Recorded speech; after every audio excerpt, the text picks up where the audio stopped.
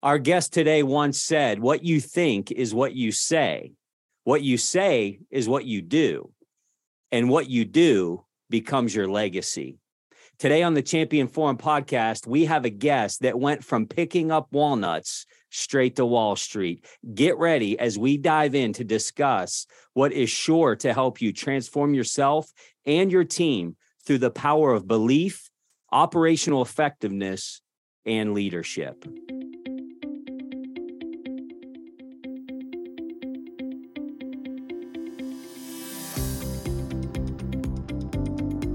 This is the Champion Forum podcast with Jeff Hancher, the forum for leaders, champions, and dreamers.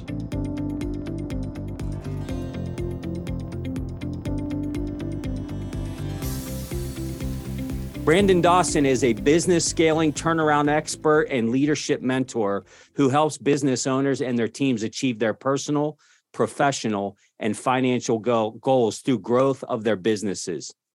He founded his first business, Sonus Hearing, at the age of 26 and was one of the youngest people to ring the bell on the American Stock Exchange.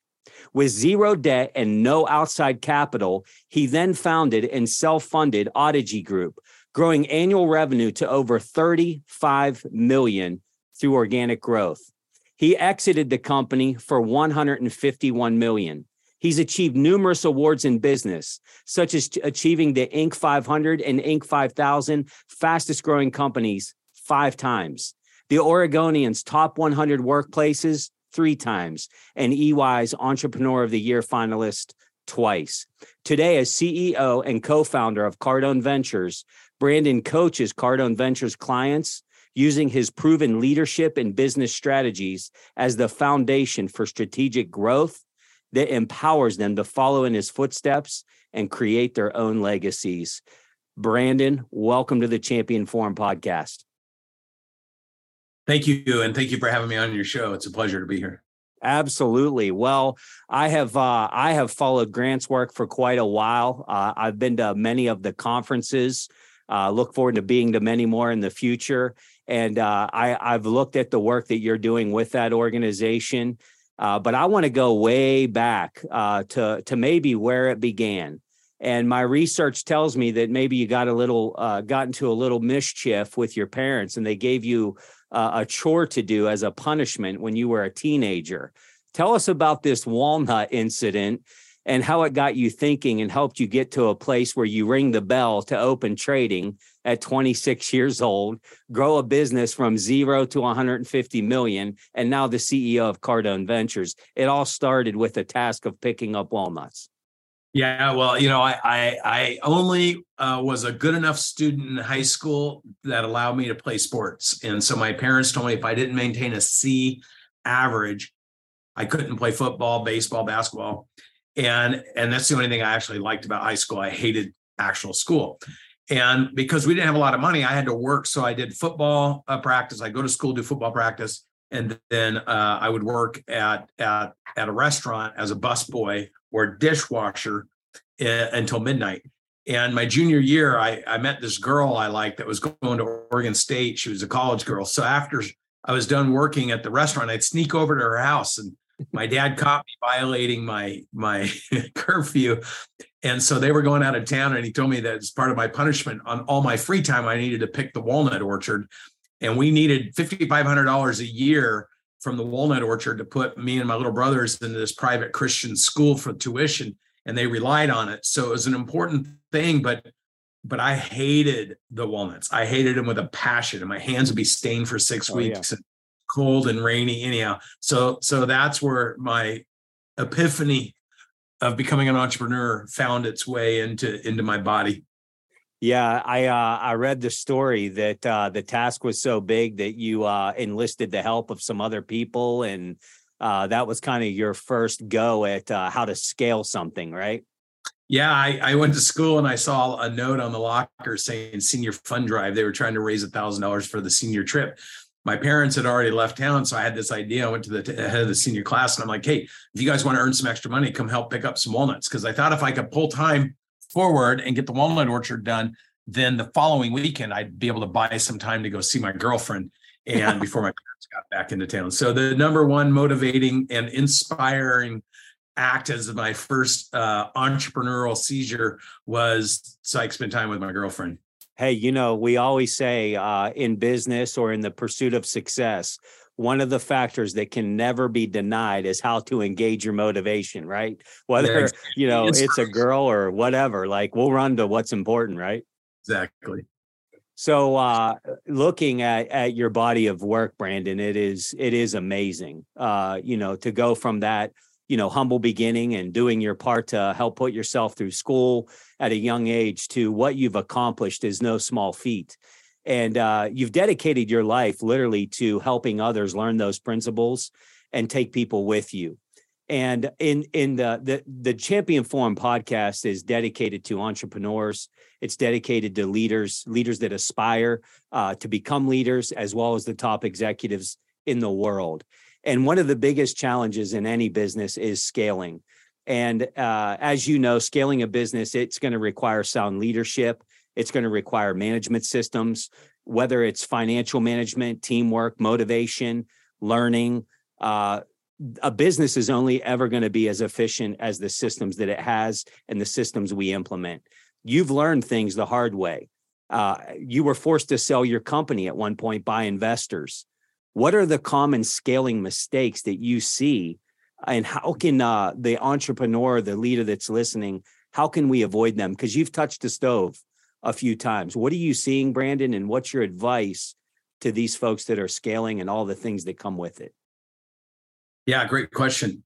So 31.5 million businesses in the United States that are under $100 million of size. There's 31.5 million, 97.8% will fail within the first 10 years. 2/3 will fail in the first 5 years. The average median income of the average entrepreneur is under $78,000. And of the 31.5 million small to mid-sized businesses, 25 million have a single employee, which is the founder. And so really the issue here is that you've got 6 million businesses that are trying to thrive, and in a lot of cases just survive. And so the mistakes, one of the things I wanted to understand, and I experienced these mistakes by buying 120 businesses in 36 months and taking them public and trying to manage all the aspects of buying and integrating cultures and operationalizing and systematizing and hiring executives and hoping that they're going to do their part and work together as a team. I just learned it doesn't really work that way. And there's an old saying my brother used to say, there's the way you'd like it to be, there's the way it could be, there's the way it even maybe should be, but we live in a world that is the way it is.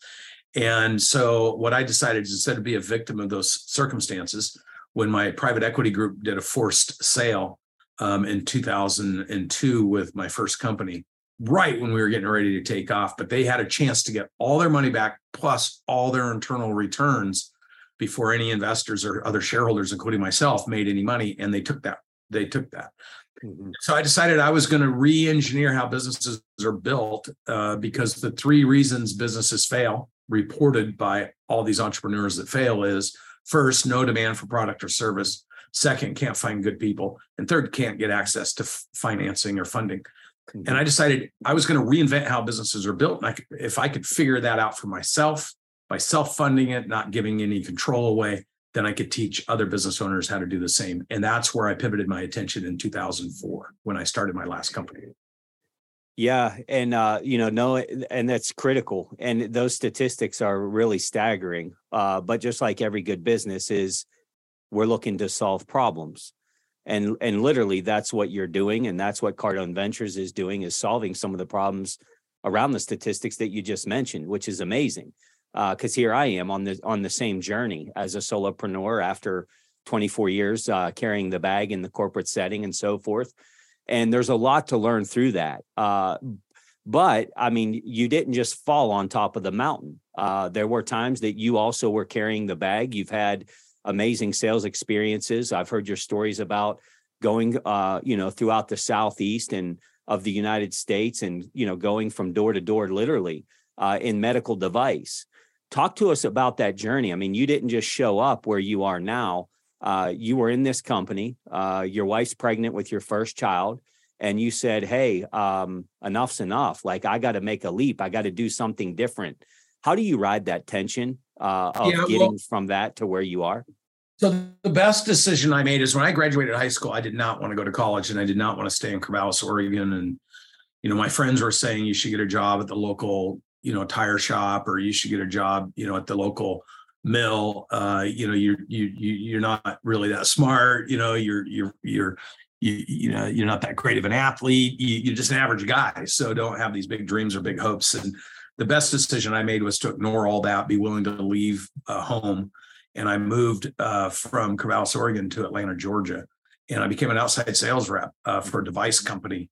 And it really forced me to learn how to do things that I never cared about in school, like read maps or figure out addresses, or might sound funny to people today because you can just tell Siri where to go and it'll take you. But back then I had to figure out how to manage an atlas and then go into every town and then figure out what streets are where and navigate. And then I had to go call in doctors and try to sell hearing aids and take money and transact the business and fill out expense reports and things that at 19 and 20 years old, you usually go into college being told what to do. Right. And so I happen to be really super good at sales, and I happen to be really super good at figuring out how to get in front of people. And so I became one of the top sales rep for this company. And I moved to Minneapolis as an assistant sales manager. Now, I got fired from my boss in Atlanta and spent 6 months figuring out how to live on my own. And then they rehired me back because there was some circumstances that were out of my control.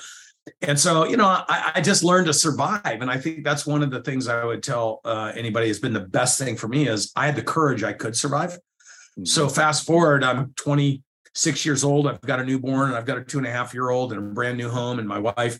And I'm making 150 grand a year sitting around a table with a bunch of 60-year-olds making less money than I'm making. And I asked the owner of the business, like, how do I make more money? And he's like, you already make more than everybody else. And so to me, I went home and that was an epiphany. I'm like, wow, I'm not going to be here 30 years from now making the same money I make today. So I was like, I got to go do something that I can control. And I saw a trend in the industry where our clients were shutting their businesses down to retire. So I thought, why not try to buy some of those businesses and keep running them? And that's the transition. December 15th, 1995, I resigned my position, sold everything I had, moved my wife and 2 little babies back to Oregon. And I started talking to business owners. Hey, instead of closing your business down, why don't you sell to me? And found my first one to say yes 4 months into the process and parlayed that into a public company. There we have it. Just like that. I mean, hey, listener, just do those things. You're going to be amazing, right? But there's a journey that comes with that. There's pain, there's risk, there's all of that. And many of the people listening, they're riding that tension right now. And there's probably people listening that are contemplating making the same leap that you made. But either way, businesses, they exist to solve challenges for people, for communities. It's how we communicate the value, I believe, that matters. And I've heard you speak about this quite a bit.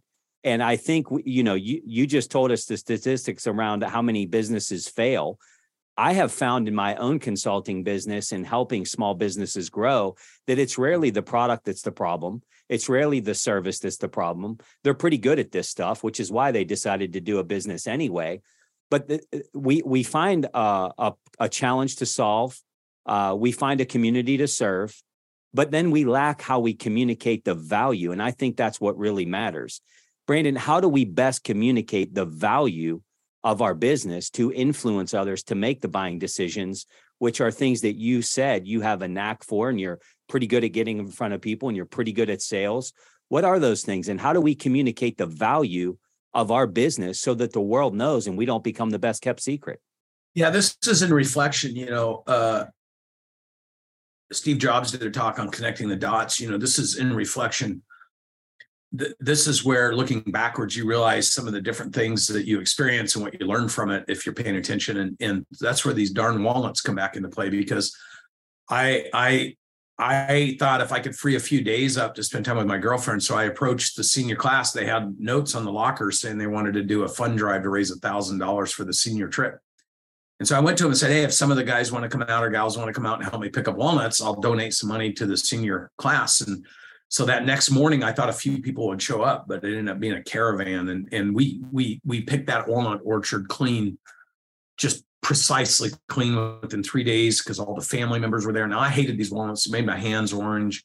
It was an embarrassment every year. People would make fun of me. But I noticed something when people were out, because I didn't touch the walnuts. I had so many people out there doing it. I was driving the tractor around and having them throw the husks in the back, taking them to the burn pile, dropping them off, coming and picking up the walnuts, taking them over to the dryers. And I never physically had to do anything. And so in reflection, there's some lessons I learned there. And I think they apply directly to being an entrepreneur. And the first is, the more people you throw at solving a problem that are aligned with you, the easier it is and the faster things get done. So why would you ever want to do anything by yourself? That's lesson number one. Lesson number two is, I hated those walnuts. And many business owners go into business and then they end up hating the thing that they do because it overwhelms them, their family. There's always problems. And when owners start their business, they start it by talking about what they do. So I'm a plumber, or I'm an electrician, or I'm an insurance, or I'm a doctor, and I'm a chiropractor, or I'm a dentist. And they talk about what they do. Another second very important lesson I learned with these walnuts is, as much as I hated the walnuts, all these people were enjoying and having fun picking these walnuts up. And the reason they were is because the family members weren't there because of the walnuts. They were there to show their kids that they loved them. Yeah. And sometimes business owners need to understand the impact of what you do is more important than the actual physical thing that you're doing. Yeah. So you sit and promote what you do, your product or service, and you get objections. But I would say that you should tailor your conversation to the impact of what you do and the benefit for the people you do it for.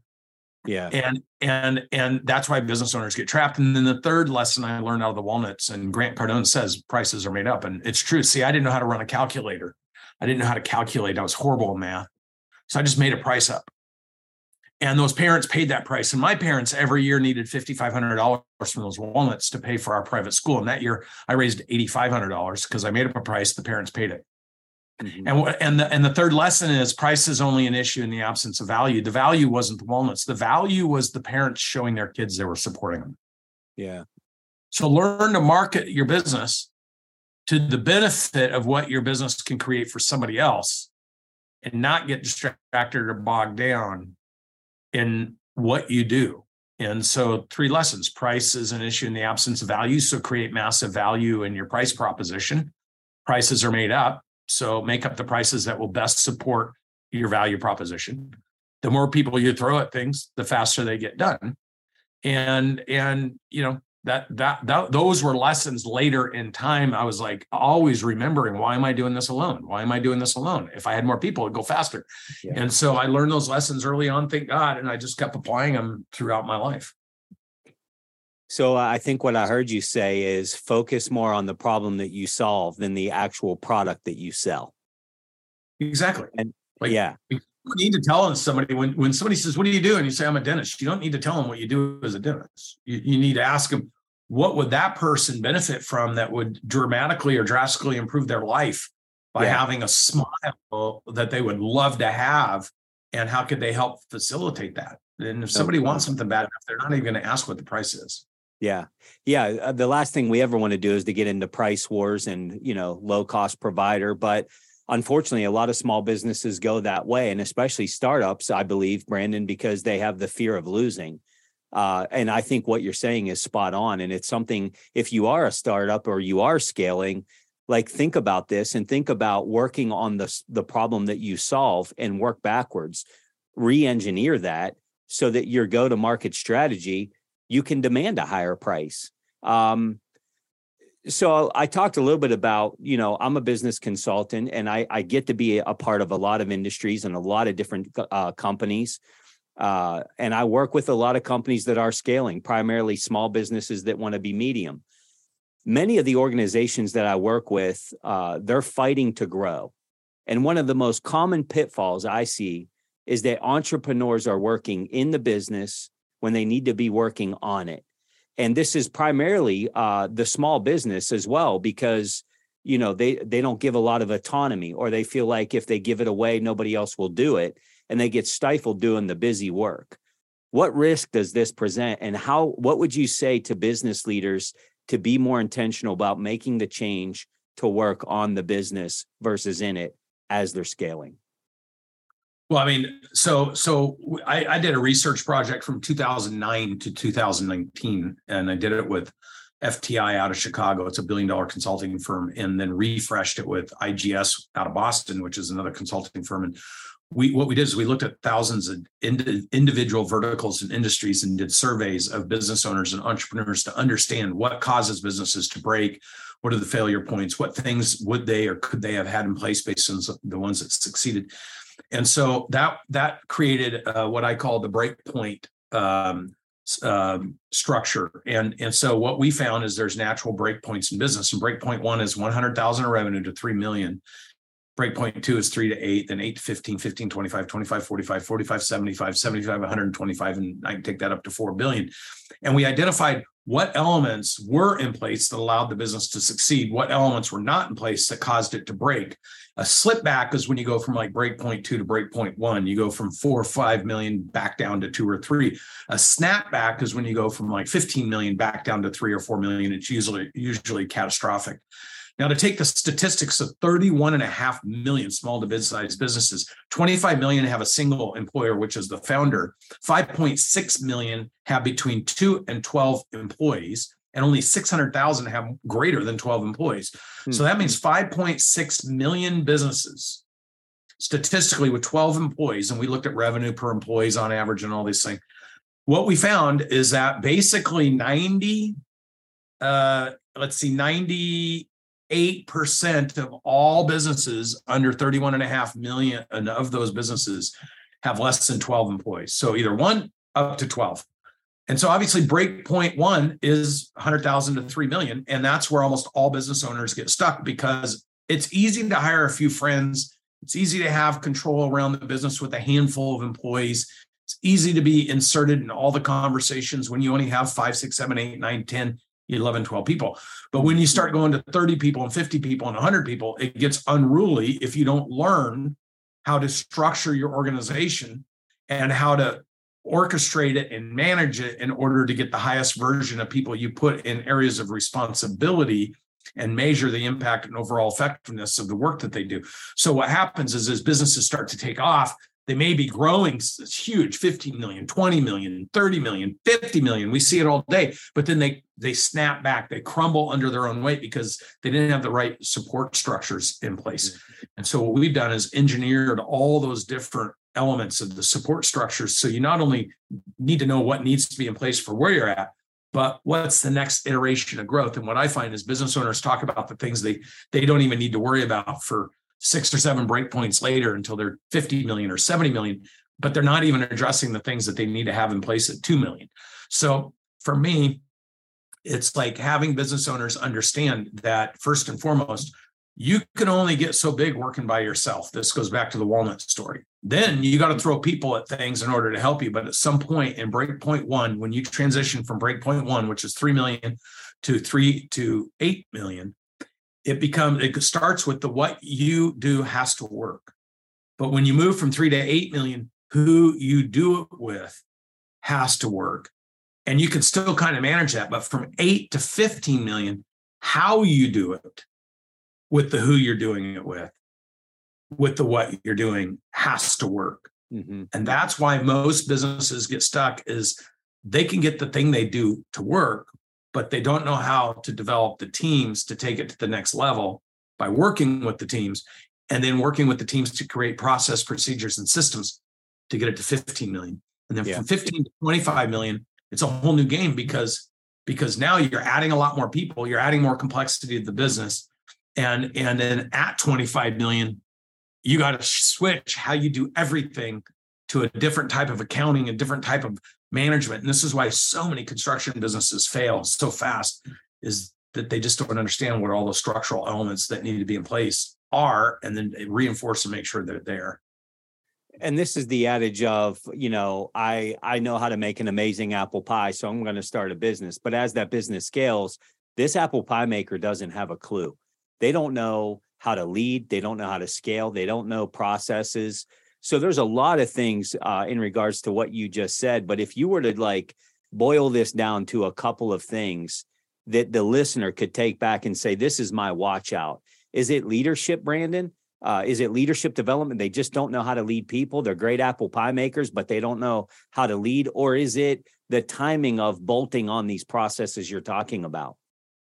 It's the total sum of all of that. So look, when you first start your business, you need resilience as an entrepreneur to succeed. And so let's say you have an idea, you start doing something, you're using the E-Myth version of the conversation with being a baker or something. You get good at what you do. The what works. Okay. But unless you're going to burn yourself out, you're going to need to get the what to be bigger than what you're doing, or the business is trapped because you are the business. And this is the working in versus on. Mm-hmm. And so you have to be conscious of the fact that in order for the thing to create value versus just creating income, it has to move from you doing the doing to other people doing the doing and you working with them to replicate what you did. Mm-hmm.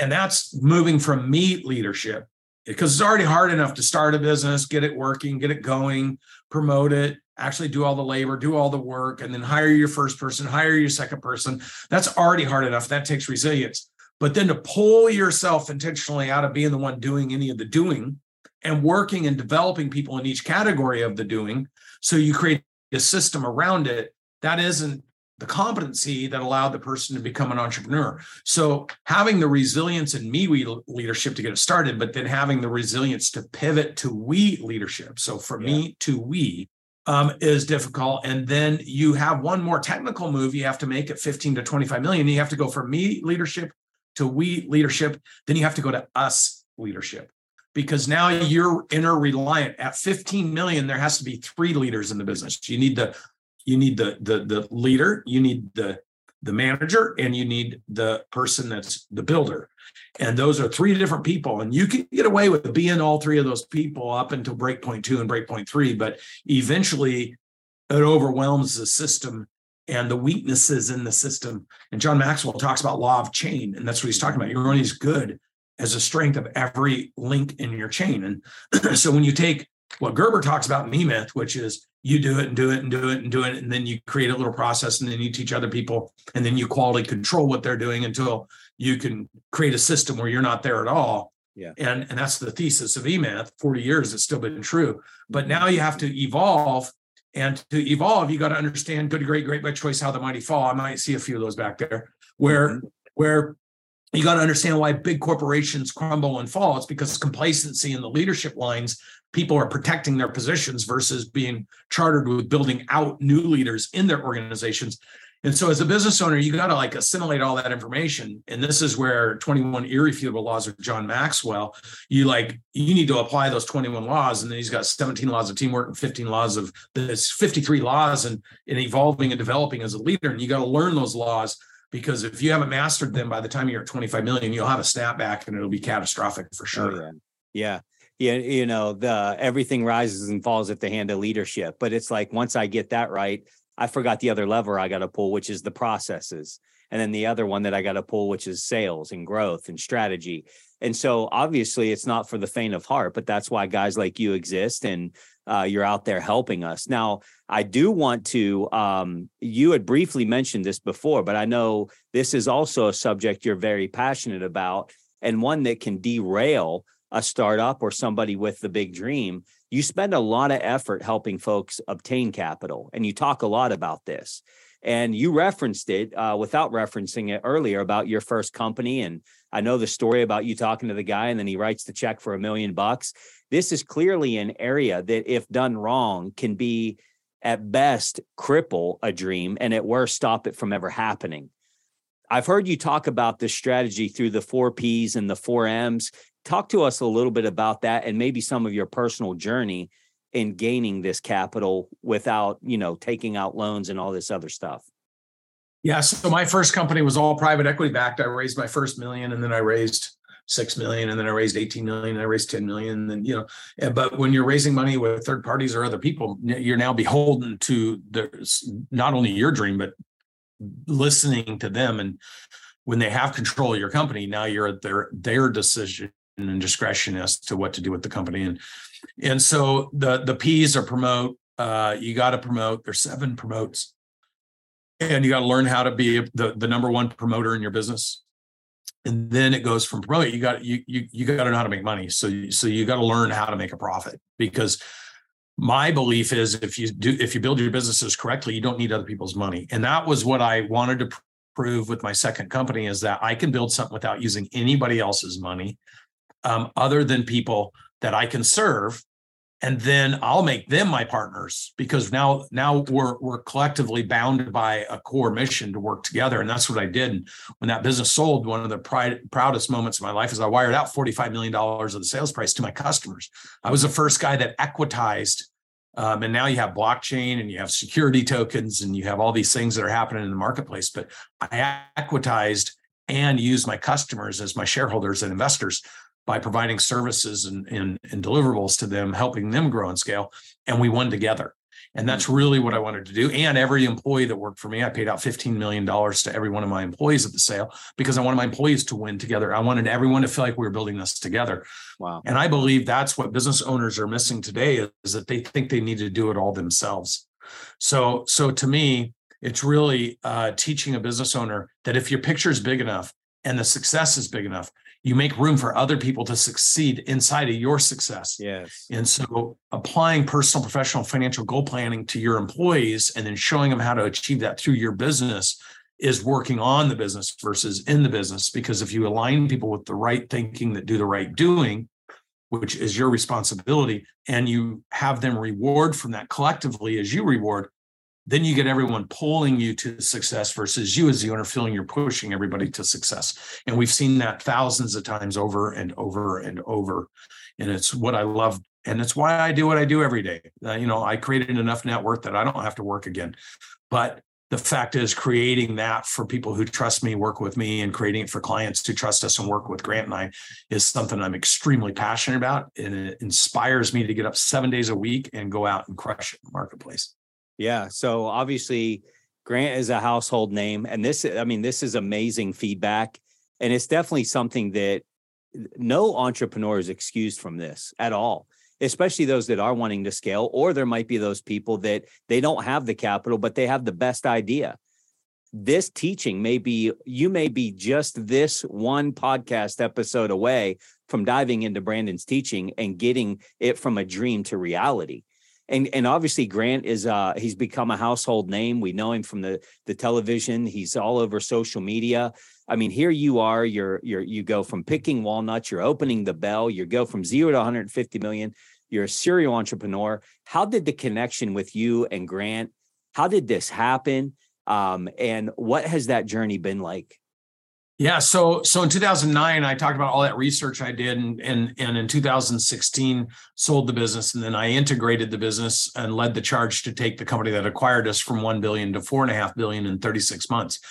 In 2019, I was ready to start taking all that research and figuring out a different way to go to market and build my next iteration of helping entrepreneurs grow and scale using innovative technologies that were coming and emerging to the marketplace, and all the concepts and technology I had built. And so I was looking and talking to all my traditional private equity group friends and funds of funds and family funds. And I really didn't want to do it that way. I wanted to work with the single independent entrepreneur. And my wife, who's half my age, a great asset to me. I wasn't on social media at all. She suggested that we look at some of these social media personalities. And so I started looking at them with them. And I was quite honestly extremely disappointed with the majority of them, because there's so many of these guys out there, no matter how big they are, that are really just selling the concept of listening to them and being more excited and reading, and they don't really do much. And so I was frustrated because they would make these promises, and then I'd go look at what they're doing and it'd be like, this is just, a lot of promotion, not much substance. And so she made a short list, and I started looking at the top people, and we came across Grant and Elena. And at first I didn't like Grant at all, because she showed me one of his YouTube channels, and it was like, hey, Grant Cardone, the money gun in front of his airplane. Yeah, right. I'm like, okay, this is a joke. So my wife, I refused to read 10X rule, and I refused to watch anything. And I was continuing to look on. And then she came to me and she said, "Hey, this guy's got a legitimate sales training business. He's raised several $100 million in crowdfunding. Don't just look at the promote, like actually look what he's doing." And see, I was kind of shut off to it, which is a warning to everyone that your first inclination isn't always your best inclination. So she actually made me start watching Elena Cardone. Wow. And I was like, all right, now I'm seeing a different side. Mm-hmm. Well, I went back to my research company and I said, "Hey, we have all these hundreds of industries we want to go to. This Grant Cardone dude does sales training. How many industries is he doing sales training in that match to the industries we've done research on?" And they came back and said 63%. Wow. So I told Natalie, "Hey, let's go." We bought tickets to go to GrowthCon. Nobody knew who we were. I bought second row tickets facing the stage. I've run a lot of events. I knew I wanted to show up with no one knowing who I was. I knew I wanted to show up understanding what kind of clientele were there. I knew when we showed up, I wanted to see if he could really pull this off. I wanted to understand, is there areas of the business that we could actually complement? And then I wanted to understand, could we like Grant and Elena? And then the most important thing for me on that short list of very important, relevant indicators I was looking for was, is Grant's net worth, I'd already overachieved my targeted net worth that my mentors were talking to me about, 50 million, 75 million. I was worth 100 million. And my next target was 350 to 500 million. So the question was, has Grant achieved enough net worth that he's already over that? Because I know that those that can't really teach you. There's a lot of bullshit. Right. That's why I didn't waste my time in college.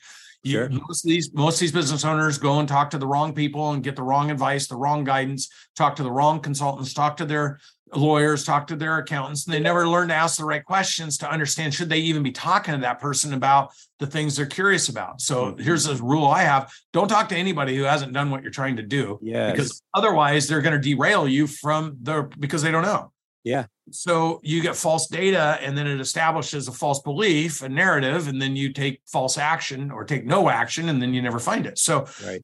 So I went in looking at this stuff, and we checked every box the first half of the first day, met so many great 10X community people, listened to Grant. I was really intrigued, and his what he talked about was spot on as far as I was concerned. So after the convention, we stepped in to take a picture, and I said, "Hey, I've seen and heard enough to make a decision. I'd like to tell you that I think I could add a couple billion to yours and my net worth by helping the people in your community here doing things you don't currently do." And as a credibility check, I sold my last business, and I just finished with it for 150 million. And he was just told the day before by John Maxwell, who spoke at the event. John pulled me up on the side stage, pointed me out, and said something to Grant as they walk off stage. And I had dinner with John that night. And he said, "I told Grant, if he had a chance to meet you, that anything you tell him is the truth.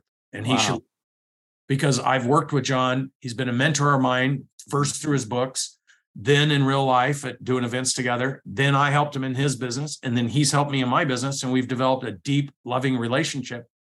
And so another lesson is, you just never know when the dots are going to get connected where other people are going to help you. Yeah. So always treat everybody like they're the next person that's going to help you. That's amazing. So that was clearly the Miami event. Yes, in 2019. Yeah, I wasn't far from you. Amazing. Maybe we fist bumped. I don't even know. Yeah, I don't know either.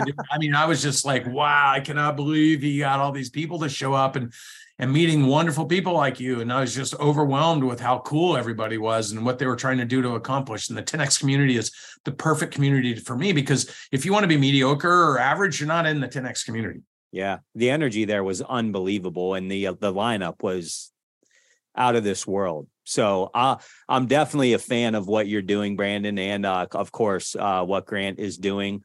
I know we're coming up on it with time. Do you have time for a speed round for us? Sure. Yeah, let's go. If you could have dinner with anyone, dead or alive, who is it? Elon Musk. There we go. Good one. Good one. He's busy lately, right? Yeah. If you had a billboard that everyone in the world could see, what would it say? What you think is what you say is what you do, and what you do is what you're known for. There we go. The opener of today's show, right? I thought that might be it. If you could only recommend one book to everybody in the world for them to read, what is it? 10X Rule. There you go. One daily routine that has made the biggest difference in your life. who I spend my time around and talk to. There you go. I loved what you said earlier about your relationship with Grant and how that came about. And what I think I heard you say was, get around people that have been where you want to go. And you're that guy for a lot of people too, Brandon. So we appreciate the work that you're doing for sure. Yeah, thank you. And be around people who are willing to help you get to where they've been. There's a big one, right? Because not everybody.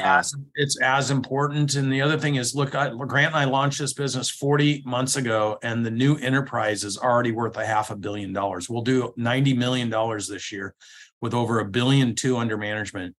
And I just will say to you, if you get around the right people who are willing to help you and you're willing to listen, and there's a price to be paid for that. And my price was, I told Grant, I'll give you half the company. I'll put your name on my shirt, swallow all the pride, and let's work together. Sometimes you got to make hard decisions to get where you really want to get to, because the people you need the help from aren't going to do it just because you're a nice person or you're begging them to. And so what I would tell you is collaboration is a more important currency than any money you'll ever make, because who you spend your time around, who you get help from, and who you can help will accelerate everything in your life. So good. So good. This is valuable time and valuable information. We appreciate you joining. But before I let you go, tell the listeners, how do we tap into this? How do they connect with you and the work that you're doing?